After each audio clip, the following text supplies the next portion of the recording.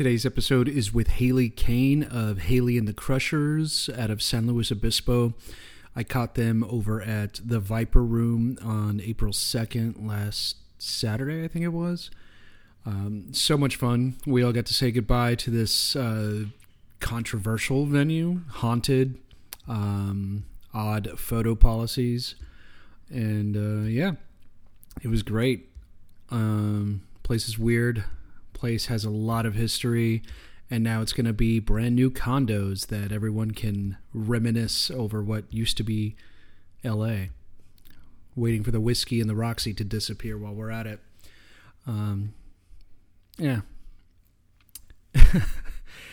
It's really frustrating to see all the best aspects of LA, and not saying that the Viper Room is the best thing that LA has to offer. It's certainly on a list. However, Amoeba has moved, luckily, not disappeared entirely. I'm thinking about now Claremont, California, where Rhino Records, been around since 77, is now moving because the rent is too high. Because I'll just say it, people are just too damn greedy, and it's just getting out of control. We're losing institutions, we're losing culture, all for money. It's gross. Anyway, I had a blast talking to Haley. We talked music, influence, listening habits. We nerded out over nerding out. The band is on their way to Detroit for a final move, and they are going to be touring on Vintage Millennial, their latest album, and this latest cut is Kiss Me So I Can from that album.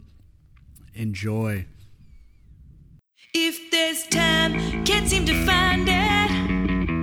Rushing here and there, never anywhere. Oh, spaces get wider between me and you. Baby, what can we do? Besides working harder each and every day. Don't let it slip away. Oh, hold my hand tighter. Pull the covers down. Kiss me so I can.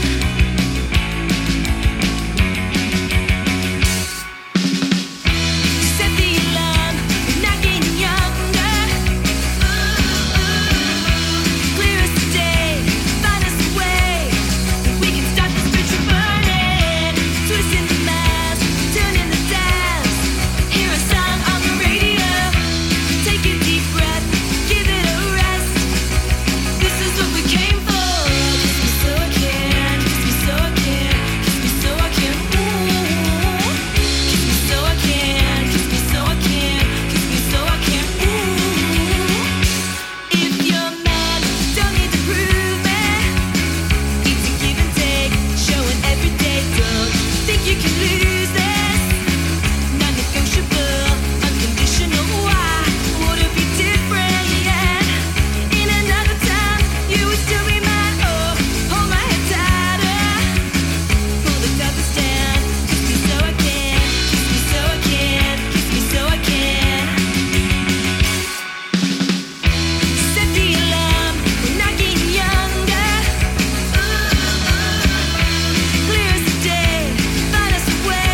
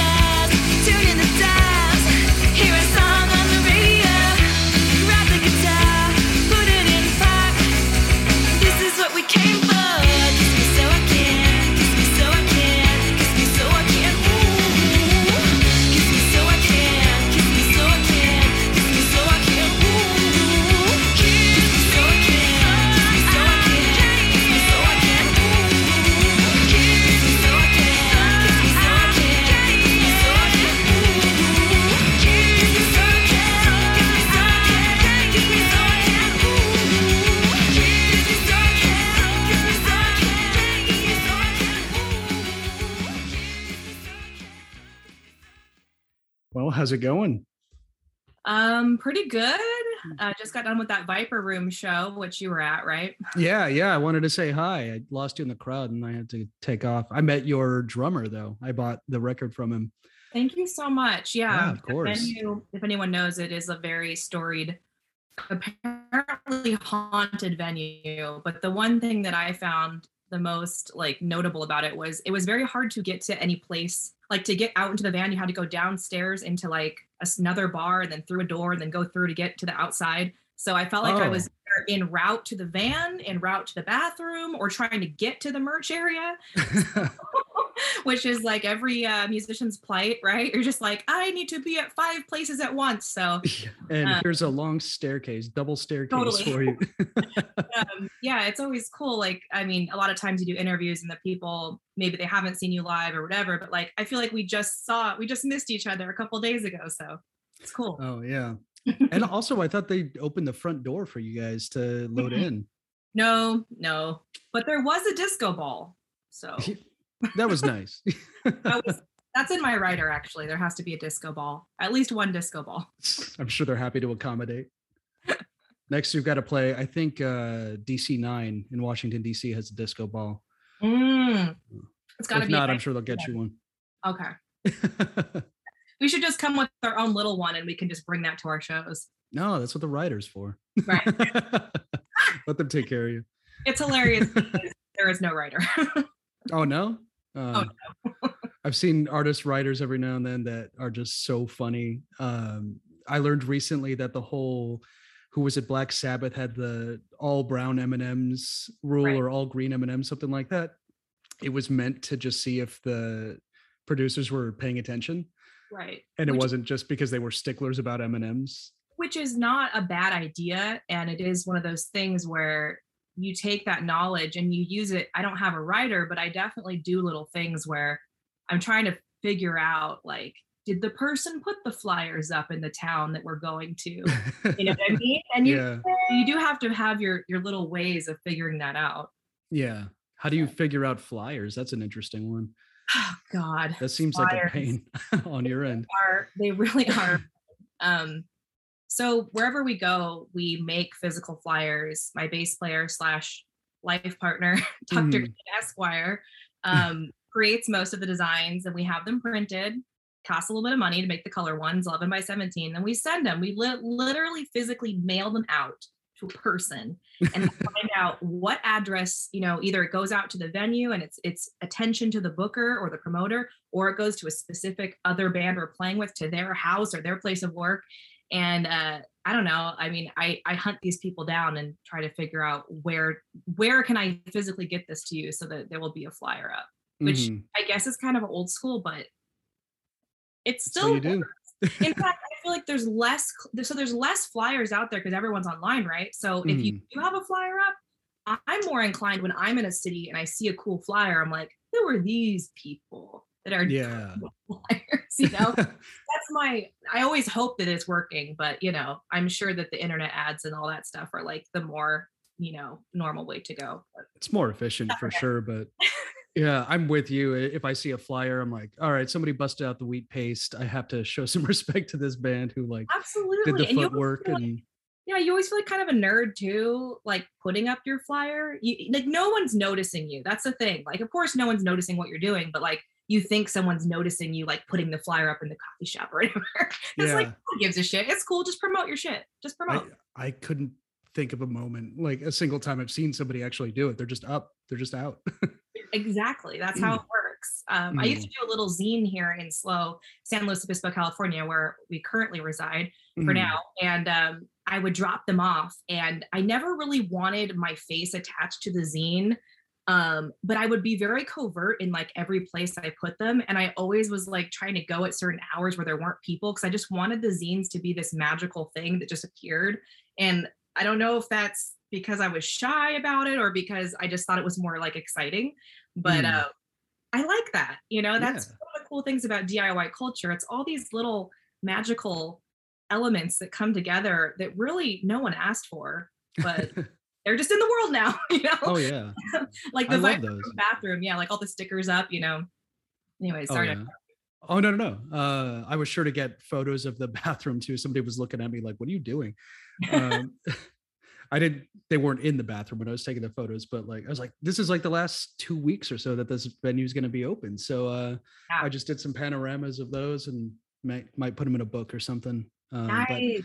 they have, I've, it's rare that you see like floor to ceiling covered in stickers. There's always space somewhere, but this one, I mean, it's been around long enough that Yeah. it's just completely covered. I mean, that's a good punk rock bathroom. Someone should Google that.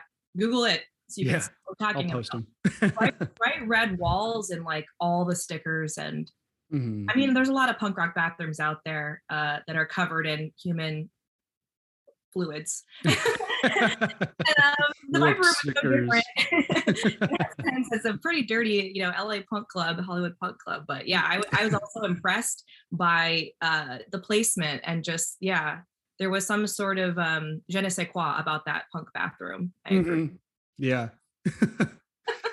I love that place. I love that place. I've only been there twice, and I'm like, man, now that I see another show here, I'm like, man, I want to go to more shows here. And That's it's how too it late. works. When things are ending, that's when you notice all the wonderful things about where you live, or like we're leaving to go to Detroit in a few days. We're moving there, and it's like ridiculous. The weather, I mean, you're in LA, so the Mhm. weather today, it's warm, it's beautiful. The wind smells like flowers and perfume. And you're just like, really? Like this, it has to be so sweet right before it goes away. But I think that's how a lot of venues are too. I know I've experienced that in my own town here in Slow. Mhm. When the original Slow Brew closed, and a lot of the mid to upper level bands and punk bands that were coming through stopped coming. I knew it was going to be a really hard thing and really, terrible, but it was always like that. Those last couple shows, we played the last show there. Like, I was like, I just, this can't end. Like, this is what I Yeah. want. Like, the community rallies around these, like, moments, Yeah. I know what you mean. It's like once you see a venue's going under or a business, you're just like, I don't know. I'm pretty nostalgic myself. I don't know about you, but I think like, no, this can't be. I have to like Mhm. continue to support this. Yeah. Oh, for sure. Yeah. Yeah. It's Yeah, hard. I'm in Pomona, Oh, outside okay. of LA, and there was this venue called Acerogami that it was the same thing, but we had only heard rumors that they were closing down and that they were going to stop doing shows, but nobody really knew the date. And one Oof. day they just took the stage out, and we're like, that's it. You just Okay, I got guess. it. Yeah. And then soon after, the bar itself closed, and we're like, what? What happened? Right. It And just disappeared. especially right now in the COVID times, I mean, I'm sure everybody is aware of that, but venues are struggling more than ever, especially these smaller clubs that we play. We don't play these giant clubs. So Mhm. yeah, it'll be interesting when we go on tour in a few weeks to see how some of these smaller clubs are faring. We haven't been Mhm. out in about two year 2008 19. So it's just a wild, wild world out there, and we're just ready for anything. Oh, so you haven't, so this is like the very beginning of your tour. Oh, so yeah, we're moving out to Detroit. Mhm. So we decided why not just throw a tour in there. Mhm. Woo! We did the Viper Room Yeah. as a one-off, and yeah, we're gonna do Ohio, Indiana, Pennsylvania, and New York, and just Mhm. kind of do a little loop-de-loop around Detroit. Well, we're moving out to Detroit because it is so centrally located. It's really great for touring. We've done 2 tours out of there already that were really fun. The West Mhm. Coast can kind of feel a little bit like its own island sometimes for us. And so we're just going to do like a 2 week thing out there. And, it's like I said, we have no idea like what we don't even know. We haven't even toured on our last full length album or 7 inch. So it's interesting to see, like, did anybody listen to it? Like, are people gonna, you just don't know. It's Yeah. like, it's an exercise in like letting go of expectations and in free falling a little bit, and just knowing that like you're doing it for the right reasons. You're doing it because you want to play this music for if 10 people show up, or if 50 people, or one person. Mhm. We're really back at square one. And I think a lot of bands can relate to that. So are you, on that note, just ever booking a show somewhere that like you didn't look into the numbers or anything? Anybody listening in, I don't know, Terre Haute, Indiana, you just book a show there and see what happens? Sure. Yeah. Yeah. I mean, when you break into a new market, that's the game, right? You Mhm. just kind of hope. But we found a lot of the cities we're hitting on this tour, at least half of them, we've definitely played at least twice. And we, I think that an interesting concept about being kind of big in your own area, to just garbling this, but we're a California band and we're in California. And when you take that California band, you put it in the Midwest, something happens where there's something a little, exotic about that or something. And I feel like there's more of a momentum sometimes when you get out of your own area. And that's something I had to grapple with over a few years and just go, you know what?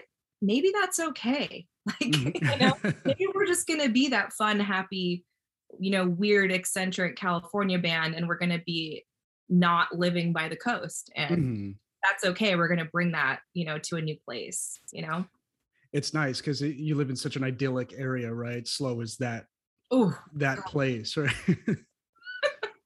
For anyone that doesn't know, I mean, think of Berkeley, think of Santa Barbara, all these, it's a very affluent college town. It's very white. It is embarrassingly white, I would say. And one thing that Dr. Kane and I both really felt strongly about is we went to New York a couple months ago. We'd already felt like we wanted to shake it up and move somewhere.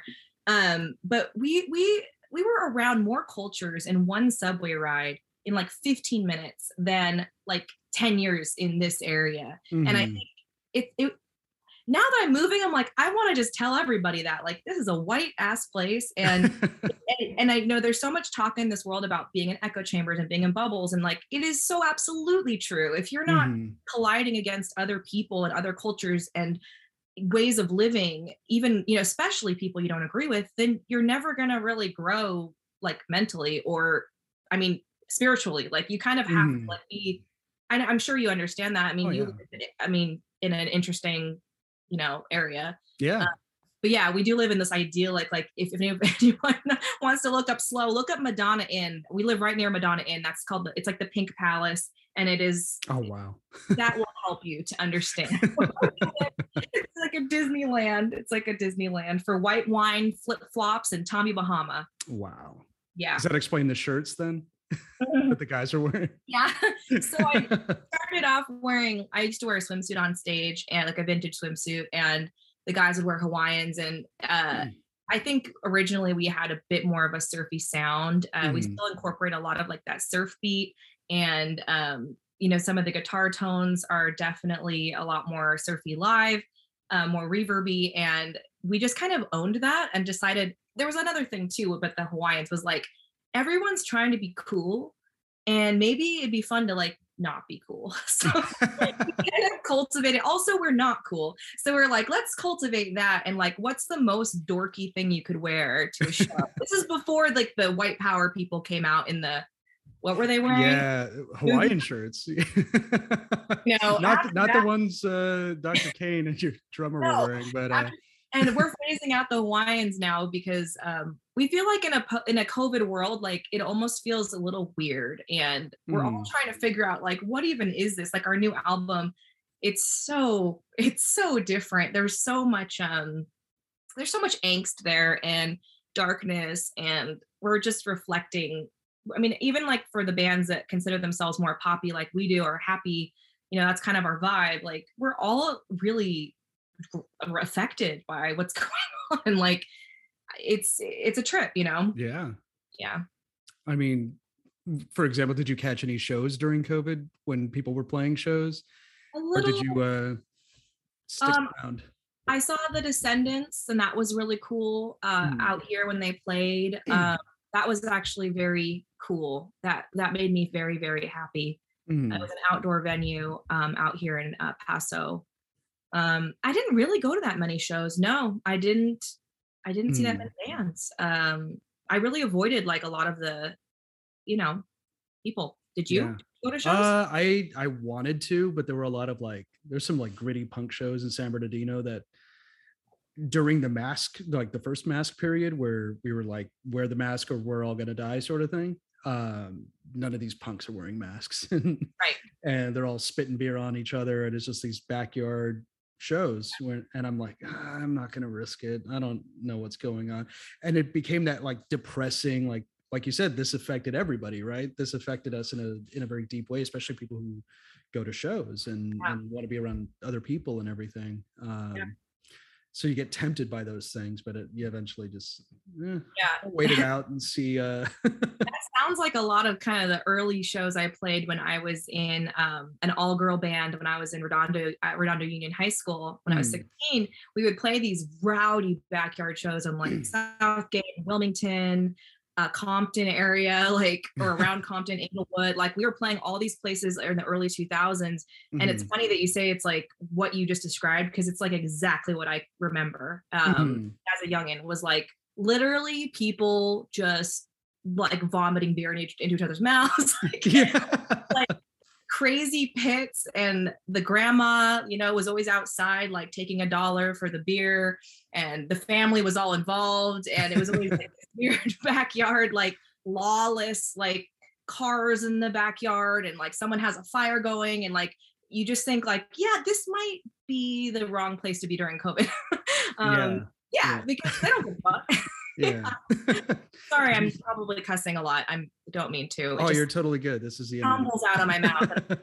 I wish I had a better word for that. But that's sometimes that's the word. Yeah, I mean, some of these punk shows. Yeah, I mean, how punk can you be with a mask on? So you gotta understand that. Yeah, no, I feel you. I wouldn't have ventured out there at all. No way. Yes, sir. No, sir.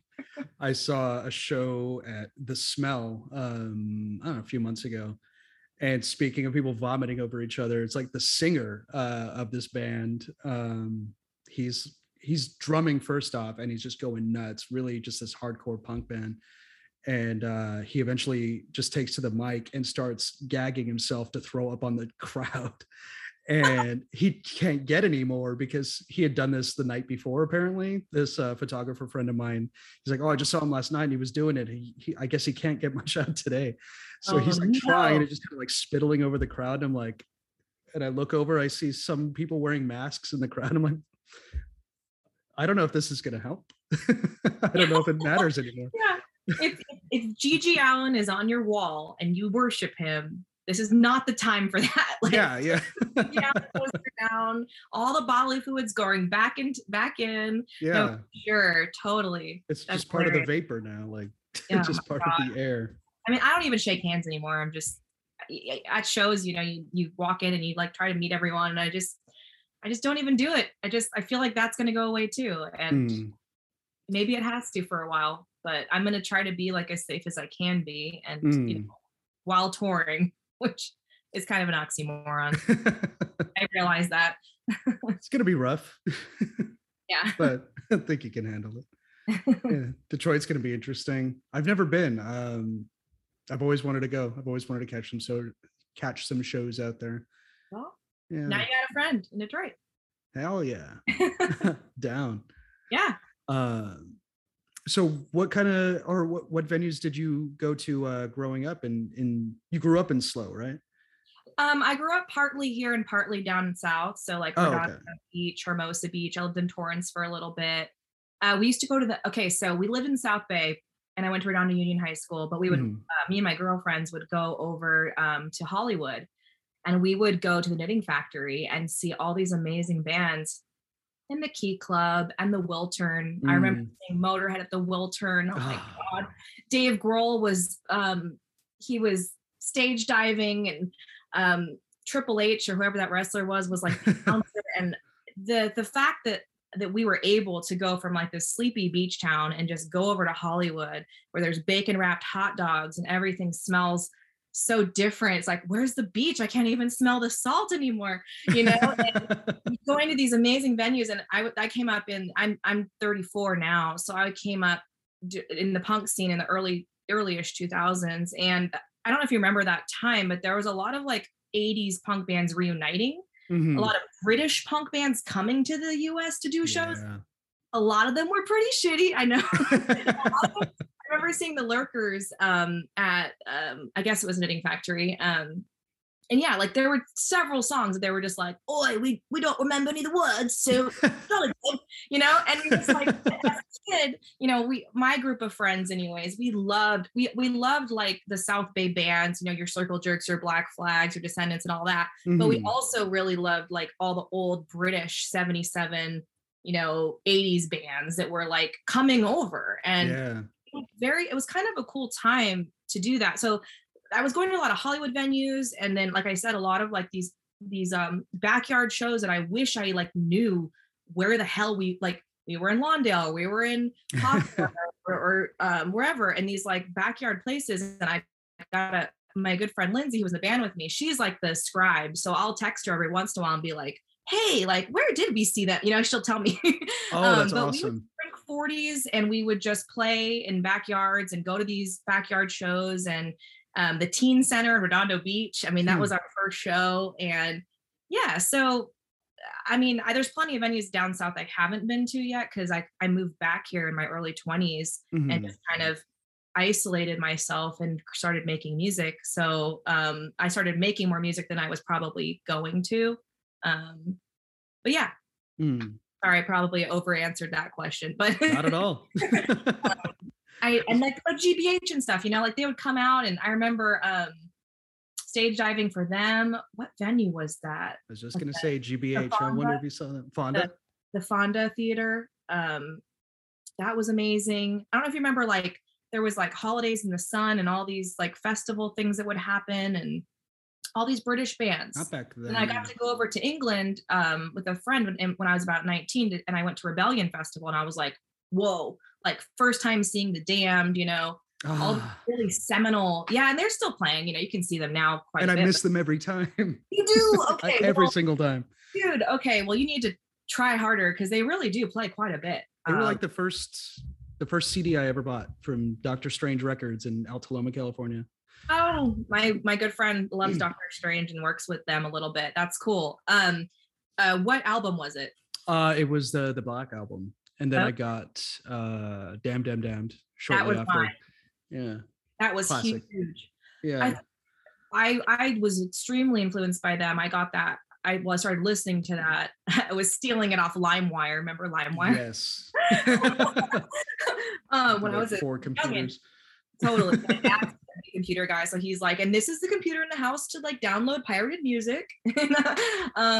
But yeah, The Damned, I think what's so now that I look back at The Damned and like why they are so influential and why so many people like of different genres and backgrounds love them, it's like it is so much of a like it's a rock but also a punk together, and they're so intertwined and it can't be taken apart. Like there's so much rock and roll to them.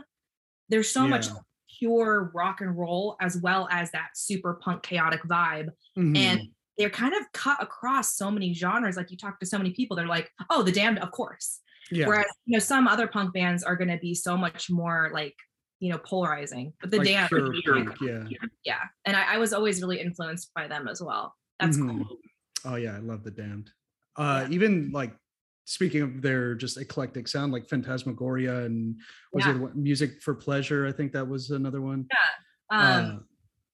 So you like the later stuff?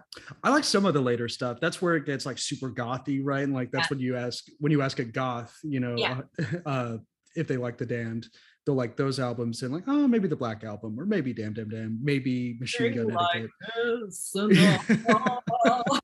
That's when his hair was like all the way out here, like like Bride of Frankenstein. And yes. So when I was 14, my boyfriend and I drove his 82 Subaru wagon down to the Ventura Theater, or was it Ventura Theater or someplace in Ventura? Now I'm just old and I don't remember anything, but I remember driving his car and not knowing how to use the stick shift, and yet for some reason I was driving stick, because that's how all the memories go. It's like, why was I doing that?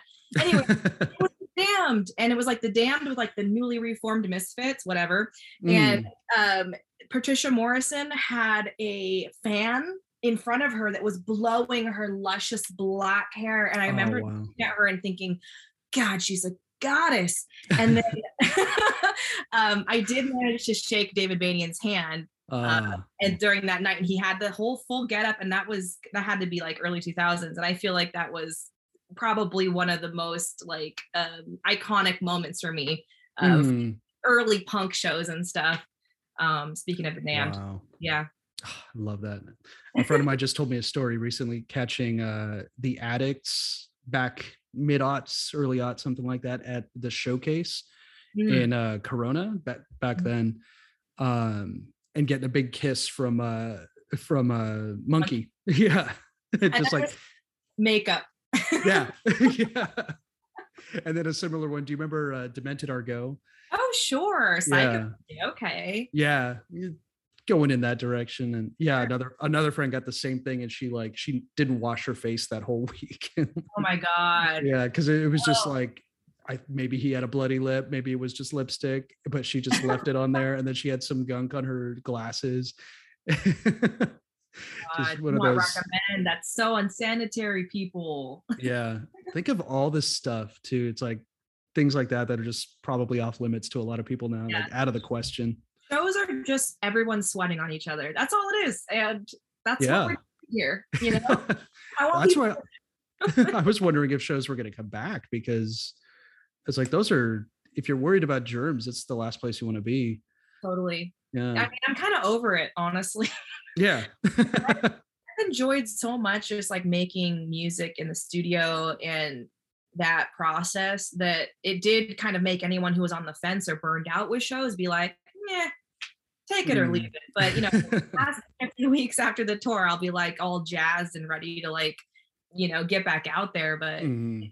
I think sometimes it's a little overrated. Like I wish that we had like breakfast shows or like day shows or like shows at like bowling out. Like there's a lot of shows at bowling alleys, but like shows that like where people can do things while the show is happening. It's in the daytime. Like I don't want to live like a vampire like David.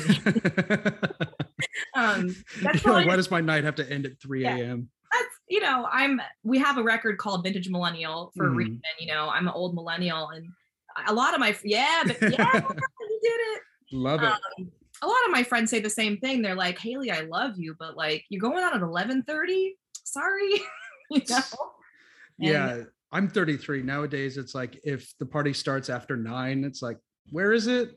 Right. Like, who's going? What are we doing? But I do envy you because you have a job when you go out shows. You get to take photos, right? Or like yeah. you have your camera.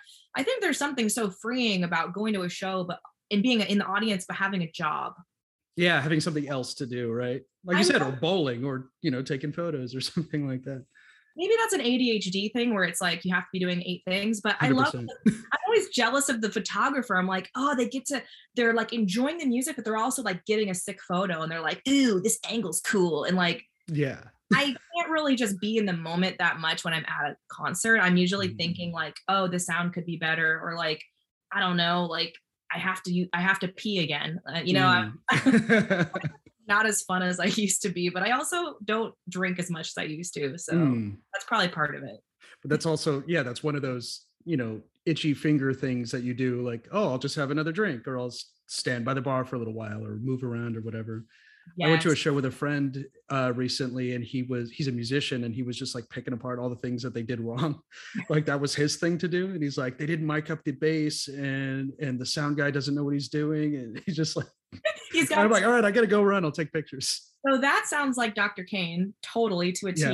If he had a checklist, like if he was just a cop, he'd just be like, sound guy's wearing flip-flops. I don't know what like, he'd be like, guitar player noodled about 2.5 seconds too long. Drummer dropped the beat at 3.2 minutes. Like he would be that guy. And it's not that he's a dick. It's a little bit, but it's nervous. It's like if your brain is that overactive, I mean, that's why I think artists do what they do. I mean, you're an artist, like you have extra going on, so you got to do more than just the normal stuff. And you can't just like enjoy the show like I'd like to, but I'd like to just stand there and just enjoy it, soak it in. And me too, but it's like, man, it depends on who's playing. If it's slow, oh man. Ooh. Not talking shit, but I went to see Cigarettes After Sex with my girlfriend. You know them? No. They're this like just melodic, slow ass band, beautiful music, but don't go if you're tired, because she fell asleep in my arms standing up. I mean, that band does kind of sound like that, like it would be like a Velvet Underground-esque thing or something. Oh, yeah, with no distortion, like nothing sped up. Yeah, beautiful music, but again, don't go without a cup of coffee.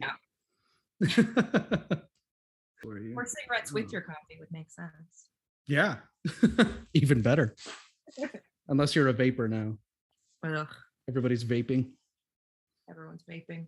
I don't know what these kids are up to. Things got easier and more complicated since we were growing up. They certainly did. Mm. Now it's all robot cigarettes. Robots. Now I just saw that they're advertising nicotine pills. Have you seen that lately? And I'm like, man, they jumped on that quick. Like, because it's a nootropic, I guess. And it's like, it could help with your brain and all that, but help you focus and stuff. I guess there's like some benefit that they're pushing now. And it's, wow, that train wasn't late. That's dystopian. Yeah, right. Straight to the source. Yeah. Yeah. So they're like, oh, I don't like smoking cigarettes, but I can't focus at work. So I just eat this gum or pop. They're like little tiny pills. And then I don't know how I feel about that yet. Actually, yeah. I mean, I might have to come back to that because then you're not chewing and you're not smoking. Yeah. I mean, it is the lesser of those evils, but Way also, lesser, apparently. people making money off of these pills are probably not great guys and gals. No. It's still, Philip Morris. Yeah. Making their money. Yeah. So who's been on rotation lately? Oh, for me, Yeah. I've been listening almost exclusively to rain sounds. Brain sounds. Yeah, literally Brain going on story. literally going on Spotify and listening to therapeutic rain sounds. Oh, rain sound. I thought you meant brain sounds. No, I'm not even joking. Literally rain sounds. And also there are these spiritual, not spiritual. There's like these, they're like, they take away negative energy. I know it doesn't work. This is some hippie crap. Okay? But I have to tell you, I'm so stressed out with this move and everything that I can't even listen to music right now. I'm literally listening to like birds chirping or like next it'll be whales. But I'm with you. I mean, it's really actually quite embarrassing. I was thinking, well, I did get my Spotify top ones and I was pretty embarrassed by it because not only that, it's a lot of like 60s exotica music, which I've been really into lately. Martin Denny, Esquivel, I'm probably saying that wrong. Just really very jazzy, not even jazzy, like ambient, weird, lush, orchestral, like Herb Alpert kind of thing, and that kind of thing. I've been listening to a lot of that. Nice. I've been finding that too on Spotify. Is it Spotify, but mostly YouTube. YouTube's been coming in pretty well with like the suggested videos, and it's a lot of that stuff too. It's a lot of like, it's either the singing bowls, people just like doing the singing bowl thing. I forgot what it's actually called. Yeah, like the sound bath. Yeah, and which I'm totally with you. I love that. I'll be watching that, as I'm trying to fall asleep, and then it just works. Trippy dreams, and it's amazing. It works. But then it comes with like 60s, 70s Japanese folk funk and things like that. I've got a list. I'll send you some stuff. It's really cool stuff. Yeah, just things I would have never found in the wild, I don't think. Yeah, I mean, sometimes you just need that. But also like Motown, like we've been kind of preparing for our Detroit move. We're listening to some old Motown, some old kind of soul music and stuff like that. It's been really like very soothing around here. There hasn't been much punk. There hasn't been much, anything like that on the turntable. It's been very like groovy. Like we're just in a groovy state of mind right now over here. What about you? Nice. Well, first off, Vintage Millennial. I've been having it on for for a couple weeks now. That's awesome. Oh yeah, love it. Thank you. We need those Spotify plays. Oh, you've got them. You'll get more. I'm gonna keep it going. That's awesome. And who's been up? I've been listening to. It's been so many different things. You know how it goes. It's what's hard is when you're just really into like a bunch of different things a little bit, and you don't have that one band you're obsessed with. Because I feel like I've been bouncing around too. Which is good, right? It's it's a good, like, to have good listening habits. You don't want to get stuck on the same thing. You want to kind of go around and explore. Yeah. I've been listening to this band Alien Nose Job. Oh yeah, they're You know great. them? Oh my God. I just discovered them. I've recommended some people too, because they also cut through. They're like, if you're into like weird rock, post-punk, punk, just Ramonesy kind of shit, like you're gonna love that. Yeah. Great. And they're all over the place too. They did like this sort of like new wavy kind of punk piano stuff. Yeah. Super cool. Yeah, really interesting. Somehow they just popped up and I was like, oh my God, I just went through the whole thing. Okay. All their work on, yeah. I will throw one out there. I want to throw a shout out. Actually, it's a local band, Dante Elefante they're from Lompoc or Santa Barbara, and they have an album called Mid-Century Modern Romance. And that is the grooviest, funkiest. It's got a little disco to it, but it's got vocals. It's not just a instrumental, and it's very good for long drives. And that's awesome. Been great. So I can actually throw a band out there, and it's a local band. I think they used to play Pomona every now and then. I just remember them on the bill, many bills. Nice. Yeah, they were really cool. They remind me of who was it? Do you remember Chola Orange at all? They haven't played in a while. No, that sounds cool though. Oh, you got to check them out. Kind of like psych punk, but then groovy, just kind of jazzy stuff. Like they kind of explored a lot of avenues, and they would play a lot of small venues. It was really interesting because like they could have probably played a bigger one, but you're glad that they only played this like 150 cap place because it's packed to like shoulder to shoulder and everybody's into it. And it's just one of those like the memorable ones, Cool. Yeah. Well, I feel like I should answer this question for Dr. Kane. So I know he's been listening to the new Charger record a lot. That's Matt Freeman from Rancid's new band. Okay. Their new album is called Warhorse, and I've been so it's been in direct opposition of like all my relaxing things I've been trying to do. But he's been blasting that in the van too, much to me just being like it's funny because I'm normally such a just straight, basically I listen to a lot of punk and a lot of rock, and lately I've just really been feeling like I just need to be swaddled in like feel good vibes, that like when you're big life change. Yeah. And that's been good. Except when I put on oldies radio, I find myself tearing up a bit because, I'm moving, and these songs that come on, like this one song, is it Easy Like Sunday Morning? Do you know that one? Oh yeah. The Commodores? Yes. The Commodores. That one came on and it like destroyed me because it was so beautiful. And he's talking about leaving, and I'm just like, I need the oldies right now, but I'm also like, it hurts, but it feels good. Sometimes you need something like that like it's melancholy in the same way that you are like an old country song or something, like an old Hank Williams song. Yeah. And it just really hits right. Something you didn't remember from childhood until you heard it again. And that's a good one. Yes. Yes, that's good. Oh, I got a story about that. When I was in high school, I found this CD outside of the gym. I was like leaving the gym, PE, and it just said unknown scribbled on it. And I take it home. It's all scratched up. I put it on my computer, see what it is. And it sounds like Billy Corgan. And I'm like, is this, that it sounds like that band I heard when I was a kid. And I keep going through it. I found out it's Adore, if you know Smashing Pumpkins. Their album Adore is just one of my favorites, and because from that day. And I was like, man, this is beautiful. I can't believe I just found this on the ground. But I didn't recognize any of those songs. I had gotten onto LimeWire to download more, and I got Melancholy and the Infinite Sadness, and I hear 1979, the quintessential, and I'm like, I just got hit in the face with nostalgia. I started tearing up. I was like, I'm 9 years old again. Oh my God. And this one house that I loved, and just one of those, Wonderful. Yeah. I love that. And I love that you just found it on the ground. There's something so magical about that, to go back to like the magic of like discovering something like that. That's so cool. Oh yeah. It's one of those great moments. Yeah. Never forget that. Yeah. Yeah. I'm looking at the artwork for Charger. That's some great artwork. Yeah. I like these demon dogs. It's like Motorhead and like Discharge had a baby. Yeah. Very intense. It's really cool. I mean, Sleeping around with inepcy. yeah, it's pretty good. I mean, I'm enjoying it, but I'm just in a weird state right now. Oh, I'm all about. Have you seen those videos on YouTube? Have you come across those of like music for ADHD and Oh, things yeah. like that? Yeah. I love that. Yeah, they're amazing. I'm like, oh my God, it works.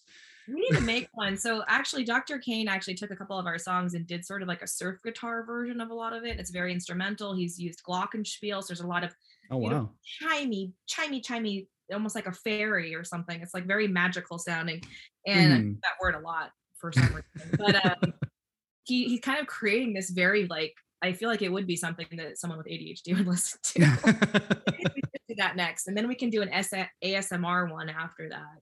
Oh, that'd be something. Really break into that new market. It's all you just opening packets of strings and Yeah. Oh yeah. Crinkling like cheese packets or something. I don't know. I come across, are you on TikTok at all? There's a lot of those people. Instagram. Yeah, you'll find it on Instagram too. People just like doing this, like.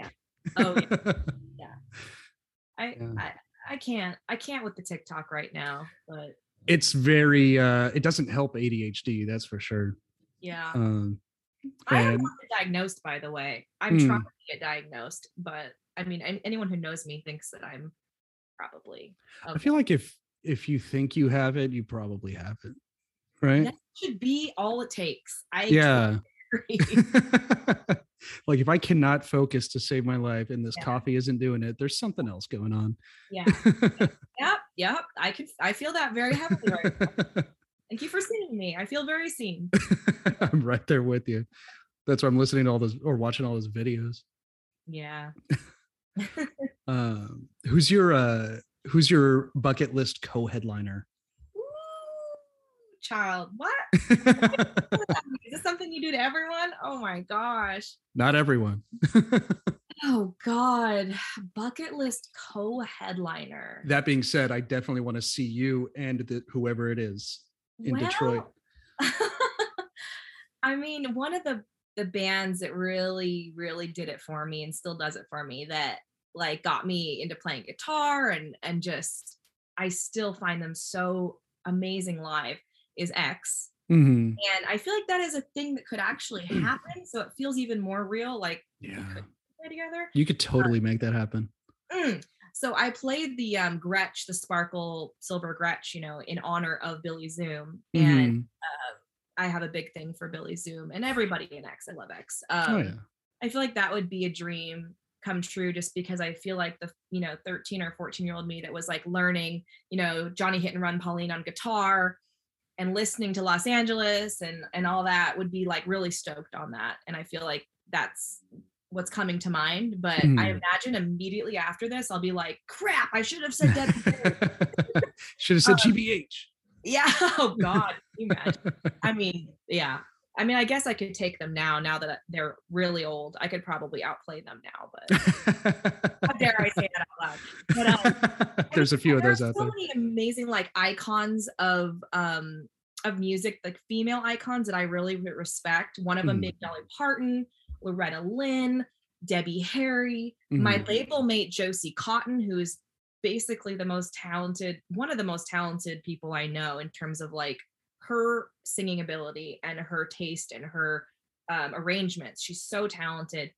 I mean, I'll probably play with her at some point, but like there's all these grand women. Like in my dream, for this question, I'm wearing a sequin ball gown and we're like doing like a Grammy performance and we're singing and we're like, there's not even a band with me. It's just me. And I'm, Dolly Parton or something like that, because I think that I always emulated those kind of ballad, those women that really told it like it was, owned who they were, sang it hard, so all those people rolled into one. Nice. That's the answer. Great answer. On that note, who do you feel like you never gave more attention to, that you want to give more attention to, artist wise? Say you wish you listened to more. You weren't paying attention back when you heard them, and Oh. now you're like, oh, man, I need to go, and you're still not doing it, but you Can I want to say go a back. that's like the best question because exactly what you said, like it's the thing that you know you should listen to, but you are still aren't doing it. I relate Mhm. so much to that. I'm gonna say a whole genre, um, uh, the Replacements, and that Yeah. entire genre of college, like what became like college rock and like indie Mhm. rock and alternative rock or whatever you want to say. Mhm. Never got into any of that, and I love. I don't know if you know No Dogs in Space podcast. No, I don't. Ooh, okay, No Dogs in Space. They dissect these kind of groundbreaking bands, whether it's the Velvet Underground or the Stooges or Beastie Boys, different genres and stuff. They're doing the Replacements right now, Oh, and I'm listening, and I always knew I needed to listen to the Replacements. I'm like, okay, I know, I need to right. listen to them. But they've been playing a lot of their songs. I'm like, oh my god, like this is not only is it like furious and like very in your face and very like punk, it really Mhm. is. It's also like inventive and has like a lot of interesting, you know, musicianship going on, Mhm. like talent. And so I'm realizing like, wow, like this is gonna annoy so many people, like, duh, Haley. But I really went through a pop track of like really getting into like the Ramones side of things and moving in that direction. And just like if it wasn't upbeat and poppy, I wasn't that into it. Mhm. Um, I mean, obviously, I like more aggressive punk too, but the way my music has progressed, it really has kind of gone in a pop direction.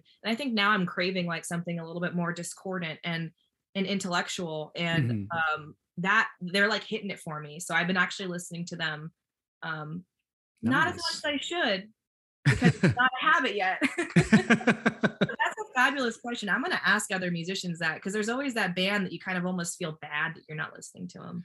Yeah, they're the bands that I feel bad for not liking, and then What's yours? I Well, for not liking, I mean, I like them. I just don't listen to them. yeah, What's the yours? Replacements is, you nailed it. The Replacements. My shout out to Richard Jankovic of a Big Mother Gig, a friend of mine. He is the most diehard Replacements fan that I know, and he tells me all the time, listen to this album, listen to that one, blah blah blah. He's telling me history about them and everything. I'm like, cool, yeah, I'll get there. I'll get I have there. a friend who does that with me and Fugazi. He's a little older than me, and I'm like, Fugazi. repeater. That's it. I don't Yeah, need any more than that. It's fine. There's nothing yeah. else there. Um, Fugazi's the other one for me. It's like I love Minor Threat. I know they're very different, but oh man, I'll get to it. I'll get to it. I swear yeah, I'll get to it. And there's like some like old, I don't know, I don't know, maybe a lot of like Motown stuff, like beyond the hits, okay. going into like deep cuts of like, Yeah. I don't know, maybe more. I could listen to something beyond the greatest hits of Sam Cooke. You know, I Yeah. could listen to Or Sam and Dave, which is like always my go-to. I love Sam and Dave. but it's like, oh, I'll get to it. Yeah. But you feel bad every day that you don't do it. You just gotta wait till that part in your like you're in that part of life where that music is ready for you. I believe that because I've had so many different musical like adventures. Like I was in a bluegrass band for a while, I was in a country band for a while, I was in a punk band for a while, I was in a band called Magazine Dirty that was very like Iggy and the Stooges kind of thing meets like maybe more of a hardcore thing, and like it's like it comes to you when you're ready for it, and we can't listen to everything all at once. So Yeah. I give you this as like just it's okay. I give you permission to ignore certain things. I do the same shit. I do the same thing. But I will say, like, we do have a inside joke at the Kane compound here, the Crusher compound, and that is anytime a band is really political and their lyrics are very, very they're very in that era. So it's like, the songs that are like, like fuck Reagan or like Nagi's a wanka or whatever. We always laugh at those because it is so hard to get invested in something that is so like of that era. And if it's humorless and it's political and it's of the 80s, it's almost like it's like so annoying. It's great. So that is one thing that I feel like it's like a barrier to like get into a band sometimes when you're like, this is too of the era. I don't even know if I can really like, I don't know if I can relate to Yeah. I'm not old soul, It's No, way too topical. yes, exactly. It's way too topical. That said, I do love bands that throw in little pop culture references, and I do try to do that. Like Mhm. on Vintage Millennial, I have a song called "Should Have Been Shangela," which is about how I thought the drag queen Shangela should have won over Trixie Mattel in RuPaul's Drag Race season season Uh-huh. 5 or whatever it was, All Stars. And it's a total like reference of the time. And maybe I made the song vague enough that you would never know, but in my mind, it's about Shangela, the drag queen, and how she won RuPaul's Drag Race. So So that's a very specific, like that's down yeah, to a season, down to a decision. right. When people Right. listen to this in the future, it's gonna be like, okay, I know what year this was out. Hey, if people are going to make specific things about Reagan, then I can make a specific thing about RuPaul. That's just how I feel about life. We need more color and like more joy in the world. And we all know, I mean, I there's a place for political music, but you know, it's not been played over here. Just not. Just Yeah. can't. It's yeah, you're right. It's there's definitely a place for it, but when it turns into like I was going through Frank Zappa's discography a few years ago, and it was beyond all the experimental wacky stuff. It was like very political, kind of dry humor, and it's like there's a place for this, but I'm gonna skip these records for a little while because I can't do this right now. Like, I have to research so much to understand the context of what you're talking about. Yeah, and it's like beyond the regular, cultural references. He, shits all over LA and like the people in LA in the 60s and every Laurel Canyon and all that, though he was 100% a part of it. But That's kind of fun though. Like I do like a little drama, a little, yeah. It keeps it interesting for sure. All those bands, they were all friends, but they weren't, but they right. were. But I think the moral of the story is, try to make it a little bit more universal, I'm trying to do that more. I think, I think those are the songs that really impact people the most. Mm-hmm. Do you see do you ever see somebody in the back of the crowd and you're just like, I'm gonna get you? That's what Billy Zoom does. If you've ever seen X, I don't know if you've seen X before, but Billy Zoom, no, I haven't seen X. He will find a person and then he will look at them and he will put this crazy smile on his face. He looks like Howdy Doody or like something like a demonic Howdy Doody or like Bob's Big Boy or something. And he like just plays and he just like looks at that person. And I've always wanted to be that person. I've seen it but no, that's what he does. But no, I mean, it's, a lot of times there's a lot of lights in your face and you can't even tell what the hell is going on. I mean, I try to freak people out. Dr. Kane's really the one to ask because actually he was just saying at the Viper Room, he likes to just get really like in people's faces. So he had the bass guitar and he was just shoving it into the security guard's face and like, and the other thing about Dr. Kane is he wasn't even a bass player. He's a guitar player who picked up the bass. And so people was like, dude, you're such a good bass player. You're so good, man. Like, how do you do that? How do you get your tone? And he's just going wild on this thing. He doesn't know exactly what he's doing. He's doing a great job. Sounds great. Yeah. He's like extra noodling. He's like, bam, bam, bam, bam, doing all this crazy noodling in this guy's face, like just really acting like he's just playing the shit out of his bass in his face. And then the security guard had a complete, like, just no expression the entire time that he was doing this. And so after the show, I remember him. You do? Okay. Yeah. Stone face, a security guy, just completely stone face. Oh, and yeah. after the show, Dr. Kane was telling me, he was laughing. He's like, yeah, I thought that guy was pissed at me, but he comes up after the show. The security guard's like, that was the coolest thing anyone's ever done. I loved it. You're so cool. Can I kiss you? Like, and it just goes to show sometimes if you think you're just being a weirdo and you're like getting in someone's face, sometimes it like really, they love it and they just don't know how to react. Because a lot of times here's the thing, I'm really clumsy. So if I put my boot up on like the monitor, like be like I'm shredding, I'll probably fall over. So I can't get up into that front row to really get in their face too much. No, it's a kind of a small stage, right? Yeah, I mean, it always feels small too because we got one guy jumping around and I'm really clumsy. So I'm usually like somehow hitting myself with a cymbal. I'm like, how did I do that? Like, how did I get over to the drum kit? It's always a little chaos, I think we're pretty chaotic. we have our crap together, but we're a chaos bomb for sure. It's amazing to me every time I see a band that is actually active on stage.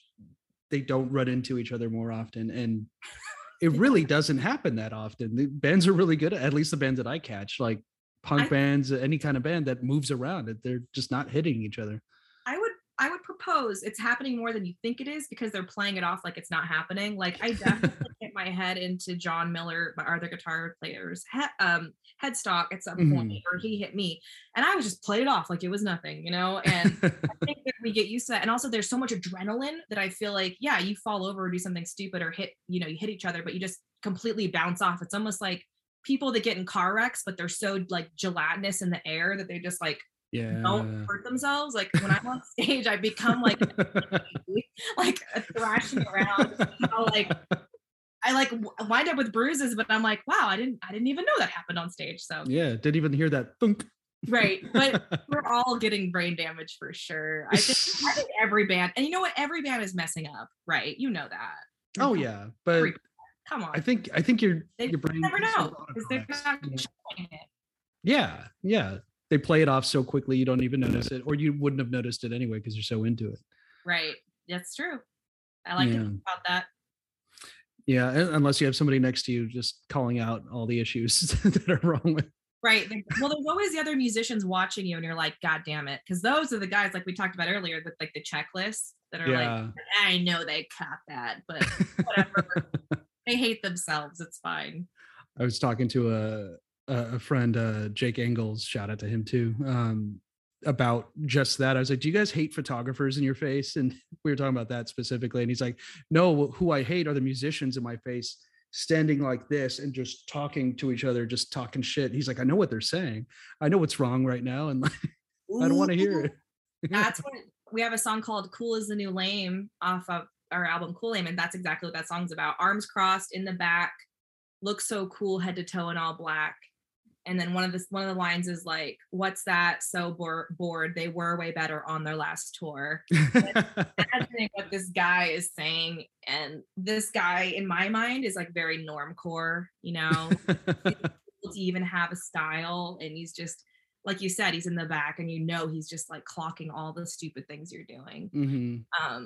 It's always the other musicians. I mean, musicians are trash. They really want to have a good friend, get somebody else.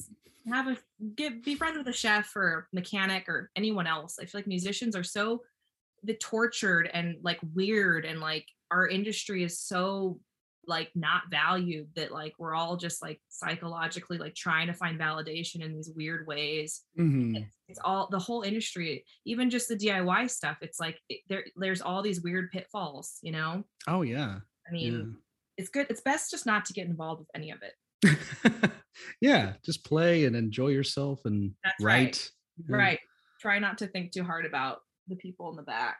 Oh yeah. There's always going to be people, that's for sure. Right. Oh yeah. You're not going to get rid of them, especially at cheaper shows where people are just going to hang out. Yeah. And it's like at a certain price point, it's like, well, they're still going to talk shit. Never mind. They're always going to talk. Podcaster. I mean, this is a free podcast. Like, I have a podcast. I feel like sometimes I'm like, if you're hate listening to this, wow. Like, yeah, I'm going to clap for that, because that's awesome. Yeah. I want to talk to those. Well, I want to talk at those people. Like, yeah, right. Keep listening. You're wasting your time. These go for hours. I always wonder like how much of like online personas is like people just hate watching or hate liking or hate scrolling, because it's not like we're more positive online than we are in real life. We're exactly the same. We're both good and bad. And I wonder sometimes like how much of the whole industry is just like, I mean, it's got to be a lot of it is like comparison, or like people just checking in on the Joneses, like, people do. And it's, I mean, that's got to be like half of all the engagement is like people trying to one up each other or whatever. And it's just like another way for people to like make themselves miserable. And what's her name from The Kills? I forgot her name. They were on Anthony Bourdain's show a few years ago. And she was talking about how the scene in Nashville, everybody's trying to one up each other. And she said the running joke is like, how many Nashville musicians does it take to change a light bulb? And like 1 to change it and 20 standing around to say I could do that. I love that. But it's true. I think don't ever take advice from anybody on the sidelines. I think if they're in the game and they have skin in the game, those are the people you want to be surrounding yourself with and taking advice from and collaborating with, because they're the ones out there doing their thing.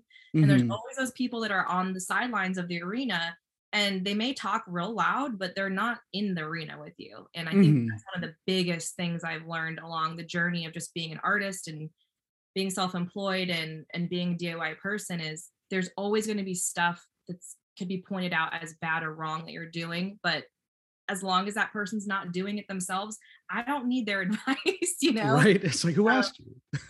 Right. And there's just so many people out there that I think, you know, they just really want to be doing something different, but they're too scared. And so I would encourage people that maybe relate to what we're talking about now, and they're like, oh, that's kind of me. It's like, hey, just check yourself. What do you want to do? Like, go and do that, and keep your, you know, I always say, keep on your own yoga mat, you know, stay on your own yoga mat.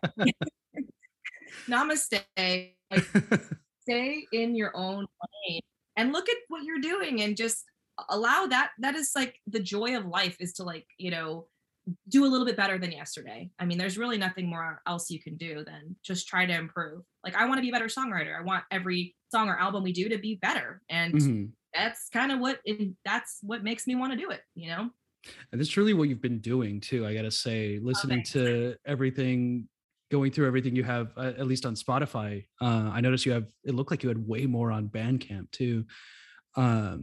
It's just gotten, I see those steps like throughout history that you're going to, and like you're constantly bridging generational gaps, but like little by little. And it's really, really interesting because it's you're speaking to everybody from 4 decades at least. And it's awesome, you know? That's such a great compliment. Thank you. Oh, yeah. That's wonderful. I mean, it's the our truth.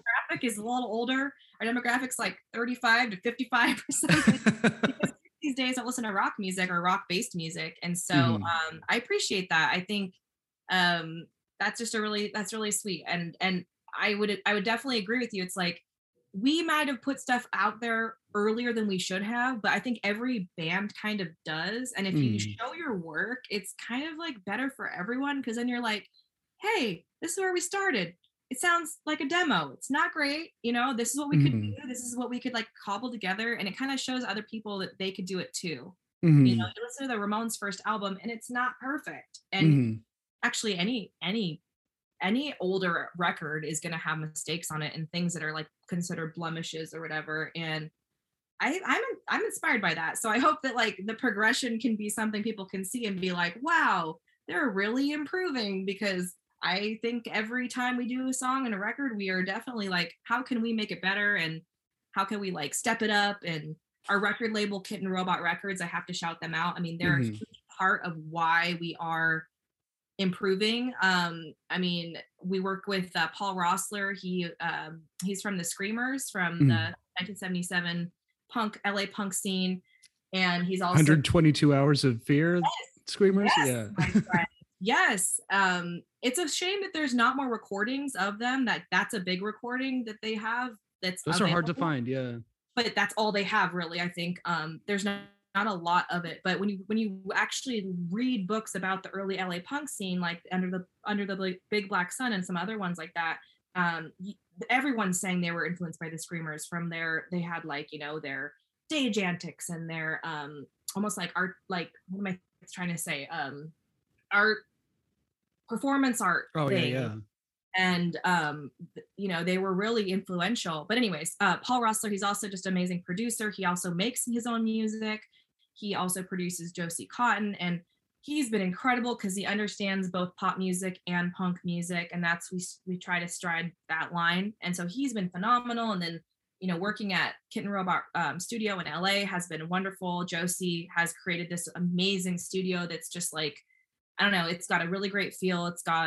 It's just we're doing good stuff there. And so it's not like it's just, you know, us just like magically like sounding better. I mean, a lot of what makes bands sound better is obviously the people they're surrounding themselves with, and like the opportunities that come from that, you know. So I want people to know that, like, yeah, we are definitely we probably spent more money than we ever have on this new record that's coming out, and who knows, that doesn't necessarily mean it's going to be good, but we definitely have a lot of skin in the game, and like we're really trying to up it to the point where, like, yeah, maybe these could be played more, like we have some Sirius XM radio play, and we like that, and maybe it could be on the radio, like you said, to like have the grandfather and the grandkid listen at the same time. Like maybe that is possible. So, you know, we really do want to do that. Yeah, well, the crowd at Viper Room was a pretty mixed bag. Absolutely. I mean, I would say a lot of that was Nerf Herder, wouldn't you say? Yeah, that's a good point. Yeah, because it was aging from, I don't know, 25 to 60 plus, right. I think. Right. It's funny because we were like the young band there, and I'm like 30, almost 35, you know. But yeah. I mean, the Viper Room was a great show. It was incredible. I mean, saying goodbye to that venue, and it was a great crowd, and like Nerf Herder is a really interesting band, and I was really admiring them when they were playing. I was thinking, and we're going to play with them in Chicago over in the summer as well. I was thinking to myself, you know, they get a lot of credit for like almost creating or being a huge part of that like nerd culture, as you probably know, like the kind of Weezer, like we are nerds and we're cool with it, and like we're going to sing about it, and we're going to sing about liking Rush, and we're going to sing about Dr. Spock, and we're going to sing about not having girls like us. I was thinking, like, what a like actually very scary thing for them to probably have done at that time, in the sense that like that hadn't been done, and we're kind of doing a spin-off of that. Like, we are not cool, we're fun and weird and hopefully funny, and it's kind of scary for us sometimes because we're like, oh, everyone wants you to be cool and sexy and like whatever, like a hot sexy teen. Basically everybody's a hot sexy teen in LA. and it just made me think, like, you know, these guys really do deserve a lot of credit for just owning who they are, and it makes sense why their audience is so rabid and loyal, because they felt seen. They were like, I am, well, there was this, what is the thing about jerking off into a tube sock? I am jerking off into a tube sock. Thinking about Princess Leia. I'm so sorry I said this on your podcast. No, say what you want.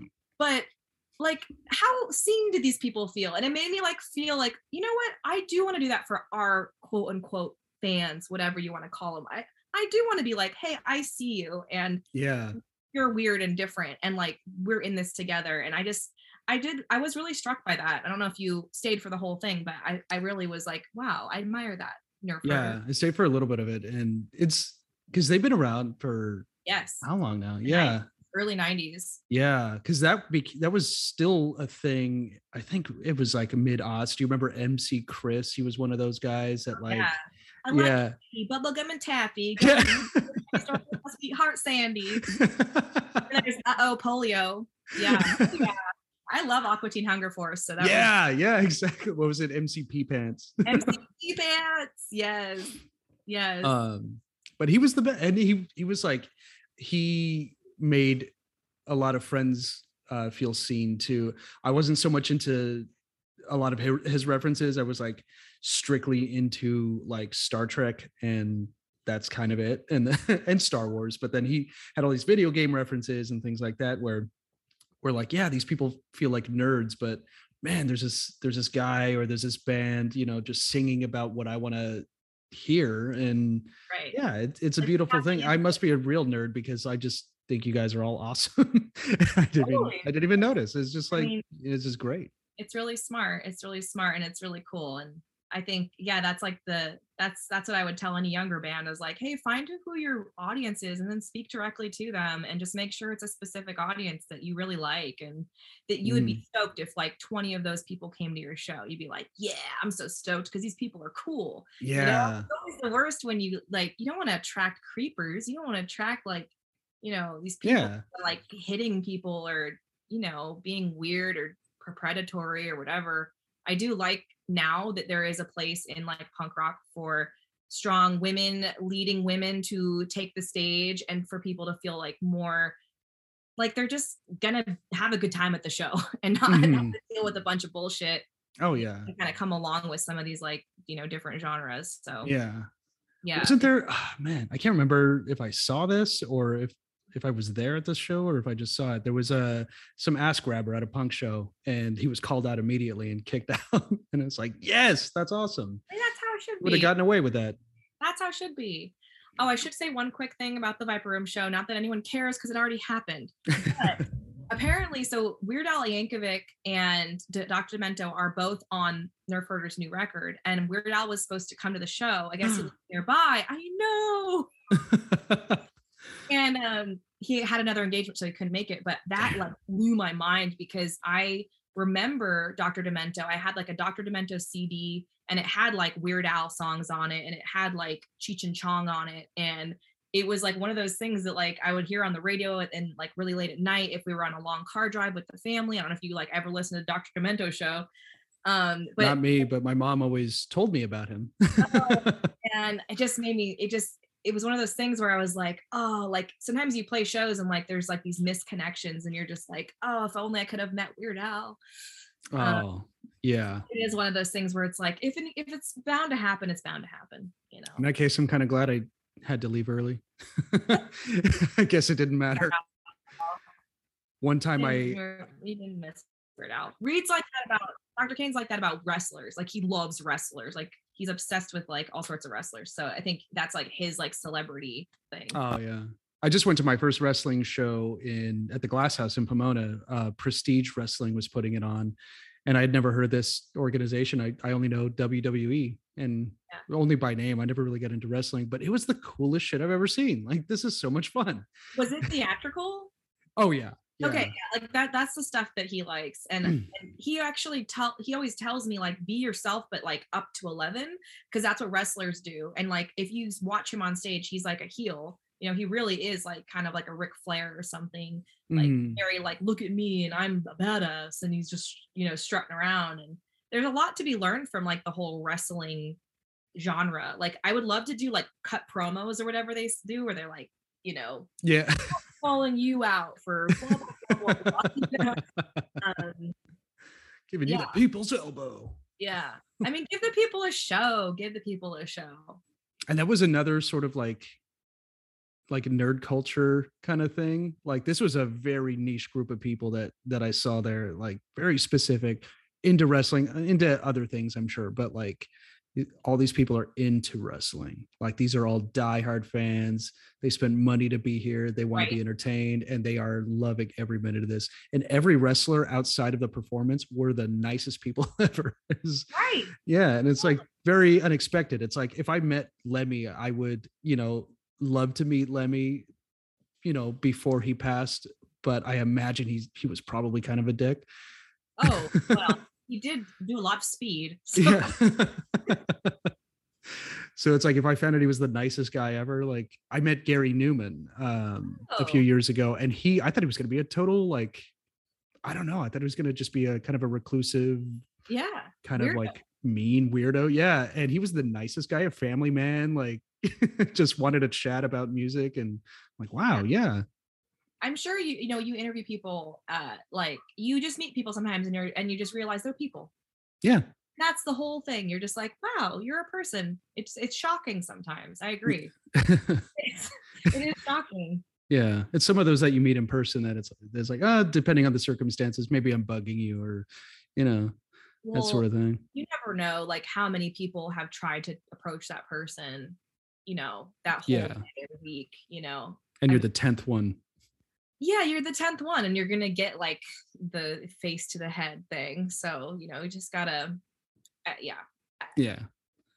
hard. It's hard. Can't take it personally, but even a celebrity. I mean, being famous must really suck. I mean, I can't even imagine how sucky that would be. Like, people are like thinking all these weird things about you and projecting things onto you all the time, and you're just trying to buy salami at the store. Just trying to project, telling you how they saved your life or whatever. And all that stuff's great, but I mean, there's something really nice about like toiling in obscurity as we do, and I appreciate that. The orange hair definitely throws people. They know it's me sometimes if I'm going to be in that city, or I'm like, before a show or something. So I've thought about like, maybe I'll just like get some sort of like some sort of disguise to throw people off. Like I'll get like I don't know, definitely not an afro, but because the stupid orange hair, I swear that does kind of screw you a little bit. It's kind of like a flag. I saw you in the beginning of the show. You were like just making your rounds, and I was like, all right, I'll bug her later. I just saw your hair just like circling the crowd. I was like, oh, there she is. There she is.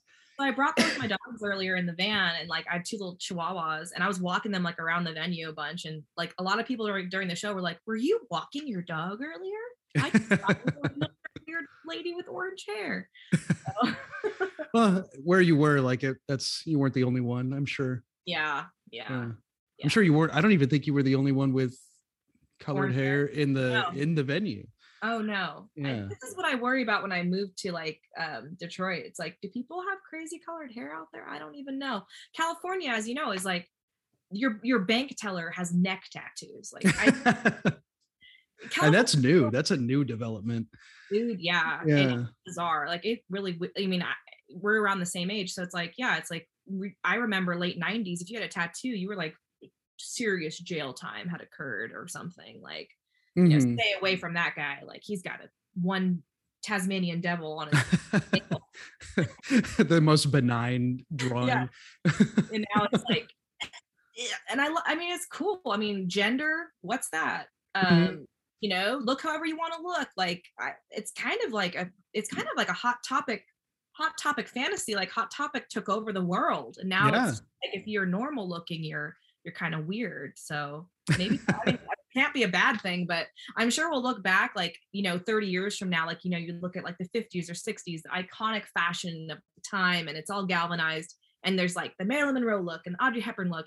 It's gonna be like the e-girl look with like the hair and like she's wearing like a Lolita dress, and like it's gonna be like, you know what I mean? Or just like, like the David Beckham look, the tattoos everywhere, and like, you know, this was like the era of like ultimate, you know, debauchery and self-expression, and everybody had everything pierced, and I don't know. I like to think about that.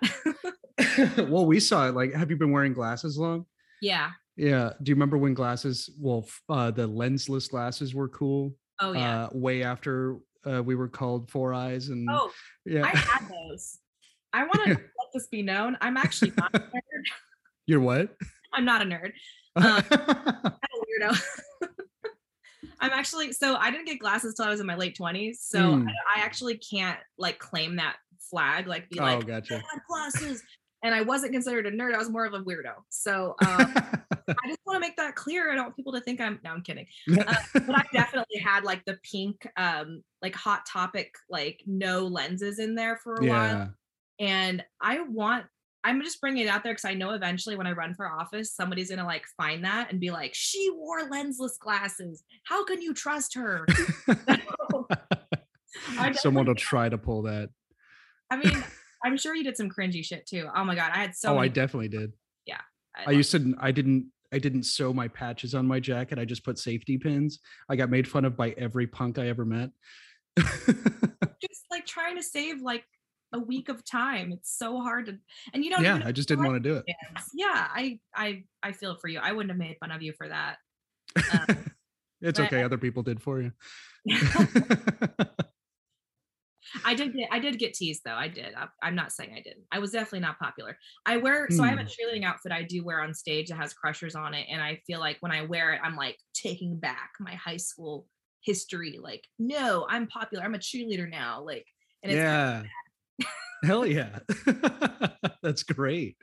That's how you do it, right? I feel like really like I feel good. I'm like, oh yeah, I'm like one of the cool kids now. Yeah. So. That's how I felt by not getting LASIK when everybody was getting LASIK. Right. I was like, I'm just going to keep these. You fought too hard. Yeah. Too hard. Yeah, more or less. Well, Haley, thank you so much for doing this. This was fun. This was such a pleasure. Thank you so much for having me. It was mine. Yeah, anytime. And I'll catch you in Detroit soon. Hopefully. Yeah, oh yeah, when you come visit. Because yeah. And when you play.